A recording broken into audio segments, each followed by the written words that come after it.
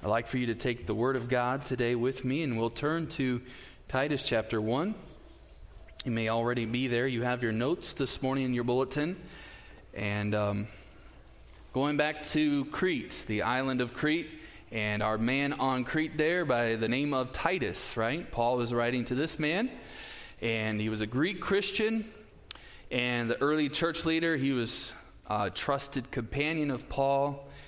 And the book here was written by Paul to Titus, and he wrote it between writing 1 Timothy and 2 Timothy. It's not in that order in your Bible, but chronologically he wrote 1 Timothy, Titus, and then 2 Timothy. Who did he write 1 Timothy to? If he wrote Titus to Titus, he wrote Timothy to Timothy, right? Timothy was in Ephesus, and he was a church leader there. He was a pastor. He labored there in the metropolitan area of Ephesus. But at the same time, Titus had his hands full on the island of Crete. Cretan culture was notorious in the ancient world. One of the Greek words for being a liar is kritizo. These people were infamous for their treachery. They were known to be liars. The island cities were known as unsafe places, but they were also very much connected with the Mediterranean world. So those cities were strategic points where Paul understood that if we get the gospel to these places, to these cities, it will have an impact. So I believe that cities are so important to God. Our world is urbanizing at an astounding rate. More than half the world lives in cities now. That wasn't true 50 years ago, 100 years ago. Very few people were living in cities as relative to the rest of the world's population. But now more than half the world lives in a city. And so it is part of God's plan, I believe, in this day to get the gospel to as many places as possible. And he does that through cities. That's where people are. I believe we should run to the cities with the gospel, not run away from them. So many people flee the cities. They want to get out. And that is a natural, that's part of just a natural fear. People are afraid of all of the bad things that go on in our city of Milwaukee. The crime has gotten bad here, but God is still doing something wonderful in his cities. So we need to get the gospel to where the gospel is needed. Amen? They say the good news is not good news unless it gets there in time. And if we are withholding the light, we hide the light under a bushel, that is disobeying God. He said, let your light so shine before men that they may see your good works and glorify your Father, which is in heaven.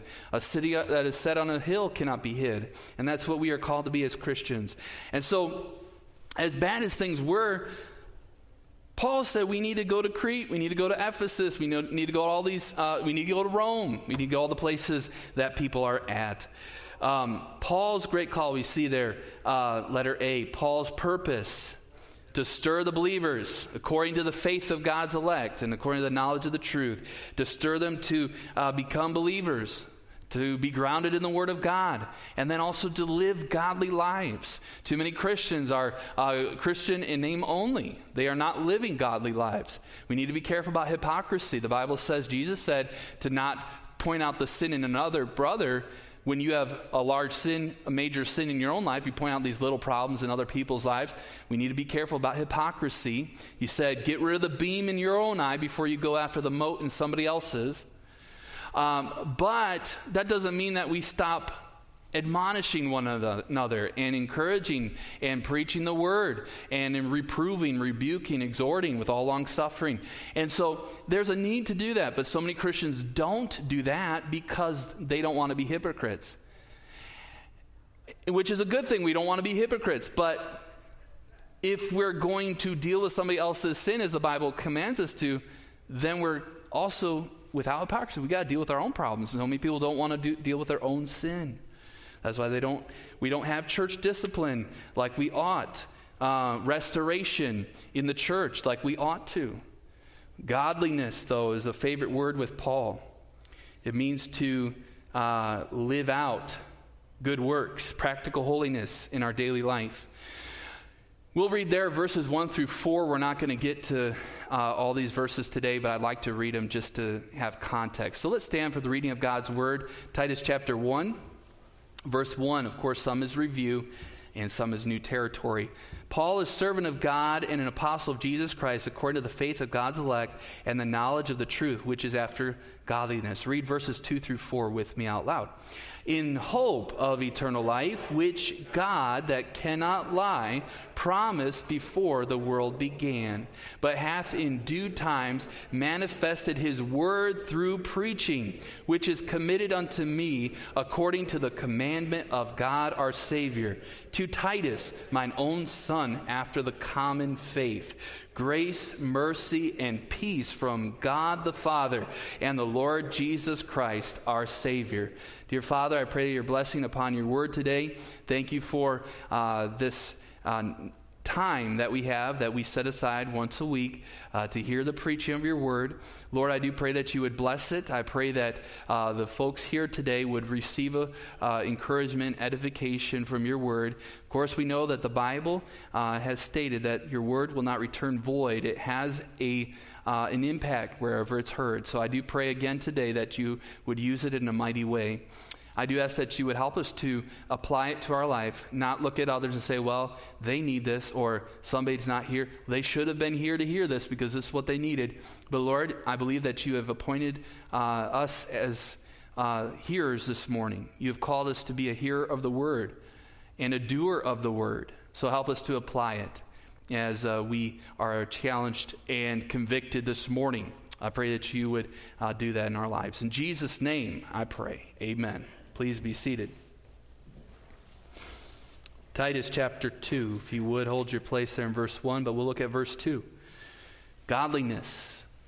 Just a little bit of a review from last week.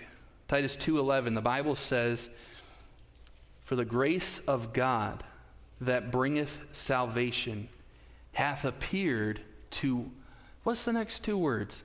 All men. All the Gentiles in Paul's day were being preached to.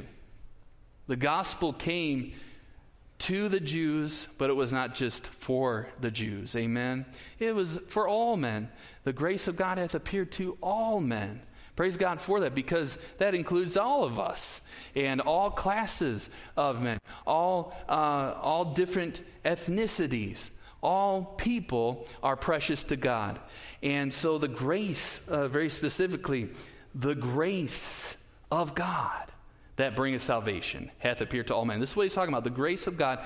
Verse 12, teaching us. So grace, when we understand that grace has been given to us, this gift of God, of salvation has been given to us, it teaches us something. When you get saved, you are not saved to continue the path that you were on. You are saved to change. Amen? We need to grow. We need to become like Christ. Teaching us that denying ungodliness and worldly lust, we should live soberly, righteously, and godly in this present world. We talked about this in our Sunday school class earlier, but in John 17, Jesus' prayer, his high priestly prayer, he prayed that God would not take his disciples out of this world. In verse 14, I have given them thy word, and the world hated them because they are not of this world, even as I am not of the world. Verse 15 of John 17, I pray not that thou shouldest take them out of this world, but thou shouldest keep them from evil. They are not of this world, even as I am not of the world. Sanctify them through thy truth. Thy word is truth. And so the word of God, the truth of God, should cleanse us and sanctify us and help us to grow. But we have to enact our will. We need to submit to God's word.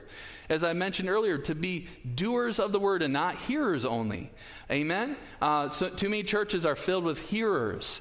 And it's good to hear the word of God, but we need to apply it to our life. Amen? So he says there that the grace of God teaches us to live like the Lord wants us to live, to deny ungodliness, worldly lust, to live righteous and godly in this present world. One of the problems in Crete was an abuse of the grace of God. See, they had churches there. They had home churches, house churches, but they had leaders that were carnal.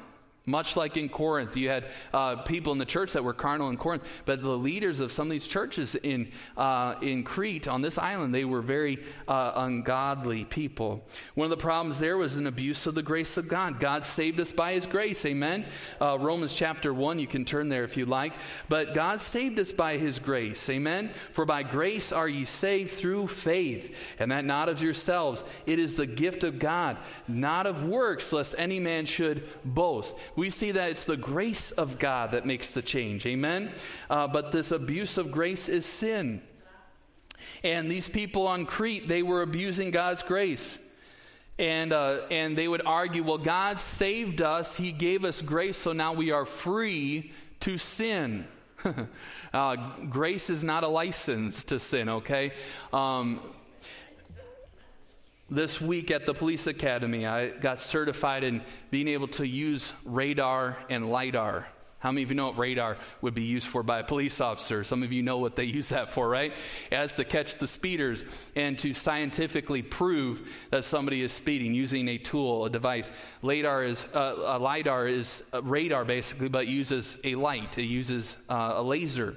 And police officers have discretion many times to arrest or to not arrest somebody, depending on the offense. They many times have discretion to give a speeding ticket, or what we want to hear is, I'm just going to give you a warning, right? How many of you like the warnings and not the tickets? Amen. The warnings are free, the tickets cost something, right? And I appreciate the warnings.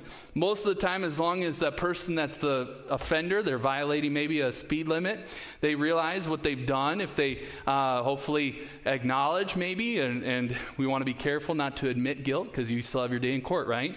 And their response is one of respect and compliance with the law.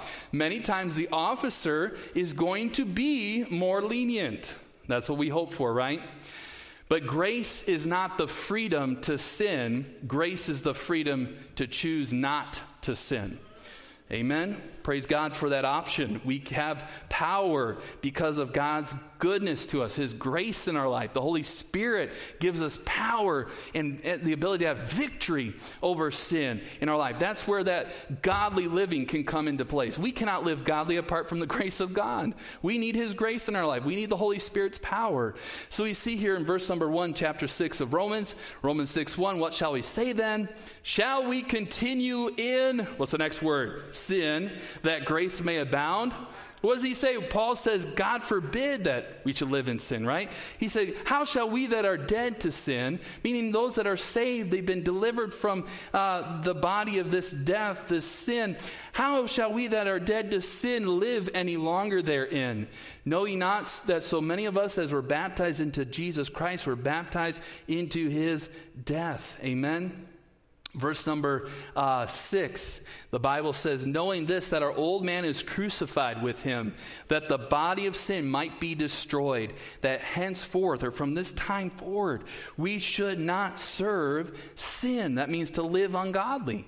Is it easy to live godly? No, but that's why we have God's grace to help us. It's impossible apart from him, but with God all things are possible. We can have victory. An immature view of grace is to assume that God's law and God's grace are opposed to each other. God's law is not made void through grace. Christ came not to destroy the old religious system, but to build upon it. He came to finish the old covenant, to establish the new covenant. He lived a perfect life. He fulfilled all the moral laws. And none of us can say that. Some people say, well, I'm keeping the 10 Commandments. They say that about themselves. I'm keeping the 10 Commandments. Well, you're breaking one of them right there by saying that, because you're lying. Nobody has been perfect. Nobody is perfect. Nobody can be perfect outside of Christ. And so he came and he actually did live a perfect life. He fulfilled the moral law. In his sacrificial death, he fulfilled the ceremonial law. And so now he gave us this new covenant. He is building upon. We don't have to keep the ceremonial law and the dietary things. All of those things were for that time, but Christ now has established this new covenant with us. He has given us access to our Heavenly Father, to His Father, and we are now joint heirs with Christ. This is a new covenant that He's given to us. We have salvation. We have that hope of eternal life. This old man is crucified with Him, as Romans 6:6 says, that the body of sin might be destroyed. We don't have to serve sin anymore. So the person who uses the doctrine of grace to excuse sins is either not saved or does not understand what grace fully means. Titus 2 verse 12. Let's go back to Titus and we'll look at verse number 12. 2 verse 12. Teaching us that denying ungodliness and worldly lusts, we should live soberly, righteously, and godly in this present world. Praise the Lord, this world is not my home. I'm just a passing through. My treasures are laid up. And some of you know that song, right? Somewhere beyond the blue. And praise the Lord, this world is just our temporary living place, but it's not our home. Now, some of you have a nice home. You've taken care of where you live and made it beautiful. I was just at somebody's house yesterday and saw that they had put in some nice landscaping. It looked nice. But you know what? What do we have to do with that landscaping? We have to work on it, don't we? We have to maintain it because this world is not perfect, and it is falling apart. It is groaning, as Romans says. Paul said in Romans that the whole creation is groaning in travail. All of creation is suffering because of man. But praise God, it's not our home. Death is just a momentary step into eternity. And if you're a Christian, if you're a believer, if you know Jesus Christ, He is your Savior. You are stepping in death. You're stepping into heaven. You're stepping into the presence of God. Our body might be here, but our soul and our spirit, which are God's, they are in heaven with Him. And in that moment of salvation, or the moment of death, we are realizing our salvation. That is to be with Christ. So he says there in verse number 13, Titus 2:13. So our world's not our home, praise God, but we need to live godly in this world that we live in. Verse 13, looking for that blessed hope and glorious appearing of the great God and our Savior Jesus Christ. That means that, yes, we're living here. We should seek to live godly. We should seek to be holy and to be pure in our life. But we're not doing that for anything down here. We're looking forward to something even better. Looking for that blessed hope. Amen? And he says, in the glorious appearing of the great God and our Savior. What's the next word? Jesus Christ. Who's our Savior? Jesus. Not the church. Not baptism, not ourselves, nobody but Jesus can save us. He is the way, He's the truth, and He is the life. He says in verse 14, who gave Himself for us, that He might redeem us from all iniquity or sin, and purify unto Himself a peculiar people, zealous of good works or godliness. So we see letter C today. We're on letter C. We saw Paul's call. Letter A, we saw letter B, His purpose. Now, letter C, we see His message. The hope of eternal life. Titus chapter 1, this is our text. Titus 1 verse 2.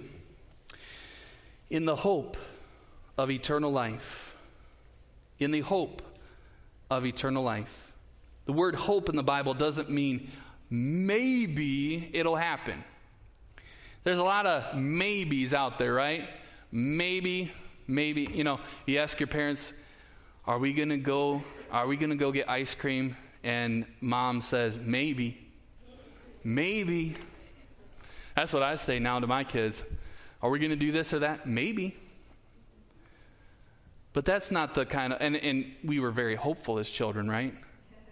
If mom said maybe, that meant we were gonna do it, and if we didn't do it, then you said, and she said, no, I said maybe. I said maybe we will do it, right? But when God says something, He means it. If God says that you can have hope, you can have hope. He means what He says, and He says what He means. And we see that hope in the Bible doesn't mean maybe it'll happen. It is a bedrock assurance, and it's based on the Word of God. God's Word does not change. People have said it changes, but they're wrong. You read it, you study it. The Word of God is a sure foundation. Amen. If we didn't have a sure foundation, we would have nothing. He has given us his word. Nothing else is for sure in the world. Nothing else is for sure in life. Nothing is for sure except for God's word. Amen. And when it says we have hope, we have hope. Number one there, you see in verse number 2, the first subpoint under letter C is that God cannot lie. In the hope of eternal life, which God that cannot lie. God cannot lie. It doesn't say God doesn't lie and God will not lie, but I think it's important. It says he cannot lie, because that would go against his character. You know, this is not debating whether he has power to do something or not. God is all powerful. But his character is one of truth. God is love, God is holy, God is righteous, and God cannot lie. God's word has the same character as God. It cannot lie.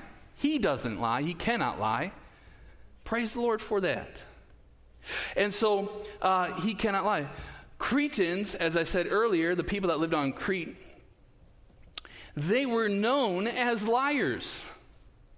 I think it's significant that Paul's telling them this. God cannot lie. They were known as liars. The most famous indictment against the Cretans came from the pen of one of the Cretan philosophers named Epimenides, and Paul actually quotes him in verse number 12. Of themselves, he's speaking of the Cretans, even a prophet of their own said, the Cretans are always, what is the next word, verse 12? You see that there? Always liars. Come on, let's read it again. He says that the Cretans are always what? Liars. And actually, it's not Paul that's saying, he's just quoting one of their own. They were known as liars. One of their own said the Cretans are always liars, evil beasts, and slow bellies. That statement has become known as the Epimenides paradox. If a liar tells you he is a liar, do you believe him?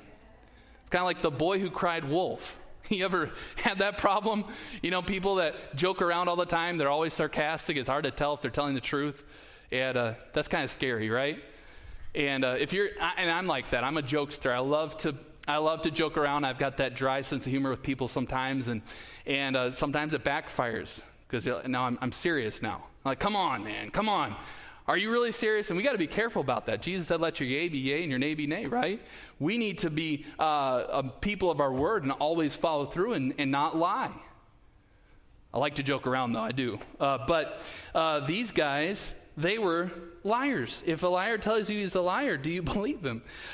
Cretans believed Greek gods were men and women elevated to deities. They thought they were men that were elevated to deities through their services, benevolence, and their gifts to mankind. It was a theology from below rather than from above. They held that the majority of the gods were born on their island, including the chief man-become god named Zeus, who is allegedly buried there. So in their minds, if you think as the people that Paul was dealing with here through Titus, these Cretans, in their mind, Crete was a central place of the worship of the gods, their island.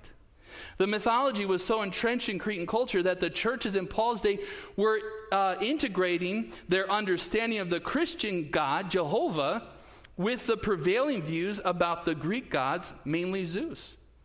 It is recorded that Zeus seduced women by any means necessary, even by assuming godlike characteristics to get what he wanted. In a nutshell, Zeus was a liar, and the Cretans immortalized him for this. They took pride in his shady character and underhanded ways. So you get the idea of what Paul was dealing with here? These people they worshipped liars. We are giving Cretans a hard time here, but what about in our day and age, in our world, in our culture? How about us? Can we lie, and do we lie ourselves? Like I said earlier, the guy that says, I'm keeping the 10 Commandments, well, he's breaking the one that says, thou shalt not bear false witness, right? And but many times we say, well, I never lie. Well, there's more than one way to lie, isn't there? We lie to save face. Sometimes we even lie to avoid hurting other people's feelings. Got to be careful. I mean, truth, right? We lie to impress others. We lie to get out of work. We falsify things at times. We're not honest and completely transparent. We lie to hide our sin. We hide to prevent conflict and to get out of work. Many more reasons, of course. Even world religions today, not just in the Greek culture, but world religions today, many of them have a view that lying is acceptable. In the Quran describes Allah, their God, as a deceiver. Islam teaches that it's okay to lie or to deny their faith if they're being persecuted and harassed. That's called taqiyya, and advancing Islam, and it's okay to lie in that situation. The Bible doesn't teach us that. We shouldn't lie in that situation. In fact, Jesus says, don't deny me. Don't deny the faith. Don't deny me. The Word of God is truth, and so Christianity should be built on the Word of God and should be built on truth and honesty. God is God of truth. Many other world religions practice other things, but Numbers 23:19, I want you to tell about our God. I want you to hear about our God. Jehovah God is not a man that he should lie. See, many times people create a God in their own image. They want a God, their God, to be relatable to them, which is absolutely understandable. But they want a God that is like their nature, human nature, and our sin nature. Our sin nature is predisposed to dishonesty. Think about what Adam and Eve did in the garden. They lied, right? There was a lot of lying going on. With Cain and Abel. Cain was not transparent, was not honest with God about his sin. So many people want a God that mirrors their human nature or their sin nature. They want that relatability. But God understands that. God understands we need somebody that we can relate to. We need to be able to relate to God. But Jesus came as a perfect man who didn't lie. Amen? But he can relate to us, and we can relate to him in that human experience. He suffered. He bled. He wept. He felt temptation. He went through all of those things. And we can relate to him that way. But praise God, he didn't wallow in the sin that we have been pulled out of. But God is not a man, as he says there in Numbers 23, Moses writes, God is not a man that he should lie, neither is the Son of Man that he should repent. Hath he said that he should not do it, or hath he spoken and should not make it good? God keeps his word. Praise God for that. Hebrews 6:18, that by two immutable things, in that which it was impossible for God to lie, we might have a strong consolation, who have fled for refuge to lay hold upon the hope that is set before us. By the way, our hope in others, the amount of hope that we place in somebody, really depends on how honest that person is. Because if mom says we're going to get ice cream, well, I can believe mom. But if my little sister or my older sister said it, I'm not so sure sometimes, And you have siblings maybe like that, and they make stories up, and that's just how kids are, right? But your faith and your hope, the amount of hope that you can have is based on how honest that person is. But if God never lies and God is always true, then we can place our hope in him without any kind of worry or doubt that it's not going to come to pass, because God always keeps his promise. And by the way, not just that he is always honest and true, but he is all powerful. He can make it good.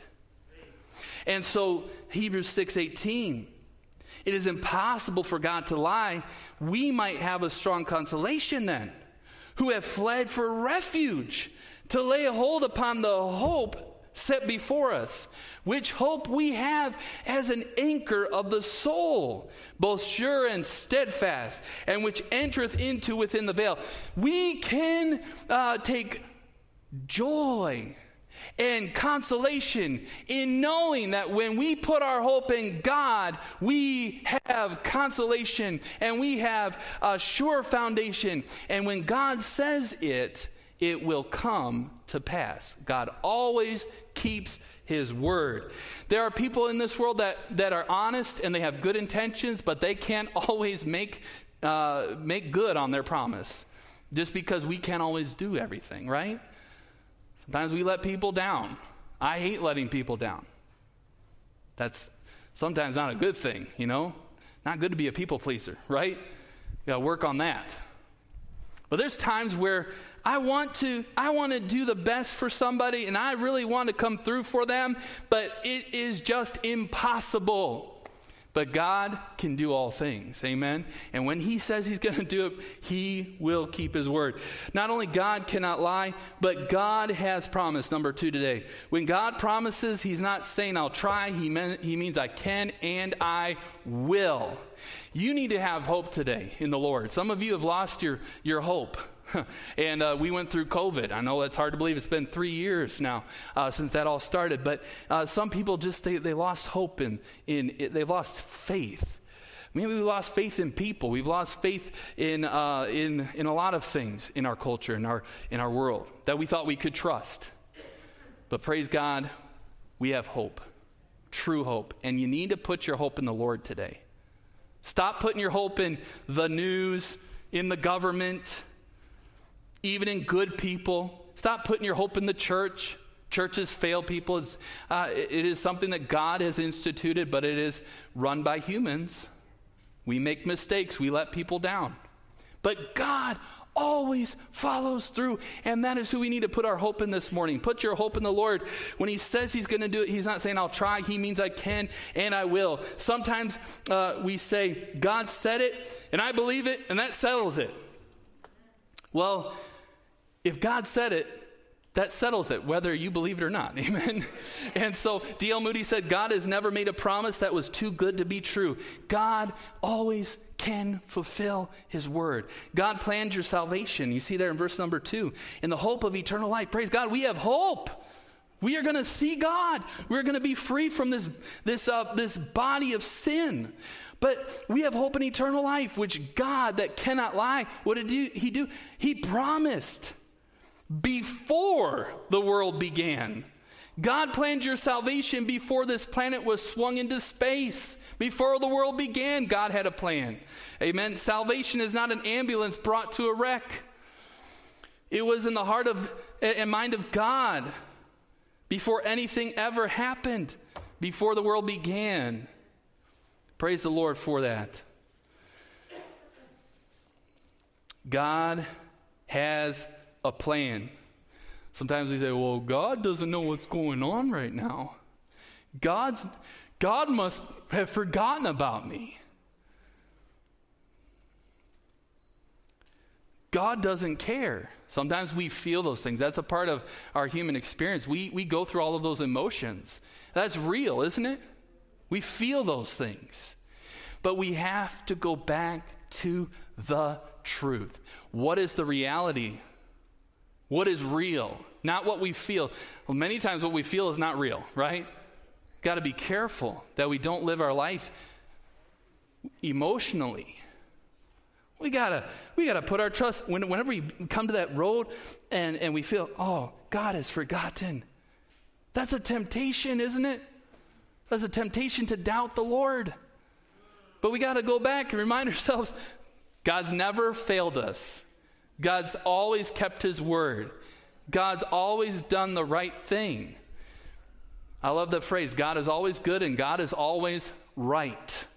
Amen. God is always good and God is always right. Get your eyes off of man. So many times we put our eyes on man. That's why we go through this. That's why we get disillusioned with the Lord, because we're looking to a representative of God and not really at God. Preachers are just representatives of God. But preachers make mistakes sometimes. Maybe you have a lady that you look up to. Your mother in the faith or father in the faith, whoever it is that you look up to. This is the person that discipled you. This is the person that has helped you from day one. This is the person that you put your trust in. But they can let you down. But look beyond them. Paul said, follow me as I follow Christ. But his intention was to get his followers to look to the Lord. Look to the Lord. John the Baptist said, I must decrease, he must increase, and I must decrease. There was probably a temptation to become jealous. He had all these disciples, John the Baptist did, but he said, go to Jesus. That is who I'm pointing to. Jesus said, look to the Lamb of God. Here's the Lamb of God. Behold him. Behold the Lamb of God who taketh away the sin of the world. That's what John said. So as we lead people, point them to Christ. And as you follow somebody, look to Jesus. That is where our hope is found. We have a bedrock assurance based on God's word in a world where deception and lies abound. You don't know who to trust. Take comfort in knowing. Take comfort in the reality that God doesn't lie. Praise God for that. With every head bowed and every eye closed, if you would stand with me to your feet as we go to the Lord in prayer here, I ask that you would pray with me. If you'd like to come to the altar at this point, you can. Most important question this morning, are you ready to meet God? If you were to stand at heaven's gate and God were to say, why should I let you in? What would you tell him? What would you tell him? Some people say, well, I'm good. The Bible says there's none good. All have sinned and come short of the glory of God. Well, you might say, well, I'm pretty good. Well, listen, pretty good doesn't cut it. God is holy. He's perfect. He's righteous. He cannot stand the presence of sin. That's why he sent Jesus to die on the cross for your sins. There's some this morning that say, well, I know that Jesus is my Savior because I put my faith and trust and complete dependence upon him to save me. I'm not trusting in good works. I'm not trusting in my baptism. I'm not trusting in church membership. You have put your faith in Jesus, him and him alone. Is the acronym for faith, forsaking all, I trust him. There has to come a point in your life where you forsake all. Paul turned his back on his education. He turned his back on his religious upbringing. He embraced Jesus, the one who he had been persecuting, the one whose followers he had been persecuting. But he embraced him. Why? Because he came to the realization that Jesus is the Savior. Jesus is the one who bled and died and the only one that could pay for our sins. He's God's Son. And so this morning, if you're putting your faith in Jesus, praise God for you. But if you don't know the Lord as your Savior, this is the day of your salvation. We want to rejoice with you and you come to Christ. We like to counsel you in the Word of God. And so as I pray and when I say amen, I'd like for you to step out of your pew and come down to the front. We'll have somebody counsel you from the Word of God. And it is your choice. It is your choice. God does not force his way in. So thankful for being able to counsel with a man yesterday, and Brother Larry was with me. And he described the picture of Jesus knocking on the heart's door as that painting has depicted. And as Jesus stands there and knocks at the door, there's something missing on that door. On the outside, there is no door handle because Jesus does not force his way in. He says, behold, I stand at the door and knock. Revelation 3. If any man hear my voice, open the door. He said, then I'll come. I'll come in. You have to open your door to Jesus. This is a choice that you have to make. So this morning, we'd love to counsel you from the Word of God how you can be saved. Christian, believer, this morning, I want you to come and pray. Ask God to restore some hope in your life. Some of you despaired of all of the things that are going on. Who can we trust? Well, we can always trust God. Praise God for his foundation. The Word of God. He has given us a book that we can trust. We're thankful for the Holy Spirit who indwells us as believers, who leads us and guides us into truth. So put your trust in the Lord once again. Father, Lord, I do pray that you bless this time of invitation. I pray that you'd work in our hearts, give us a time of understanding. We've been convicted maybe of some things, but help us to realize what path you want us to go on. For the unbeliever, Lord, I do pray, or the one that's not saved yet, I pray that they would right now say, I choose Jesus. I choose Jesus to be my Savior, to make it personal. I pray that they would stop trusting other things. Lord, I do pray that you would work in the life of every believer here that maybe is struggling. I pray that you would give them comfort and some hope this morning. And Lord, help us to get our eyes off of things, eyes off of the world, and our eyes onto Jesus, who is our author and finisher of our faith. I pray that you bless this time of invitation. In Jesus' name.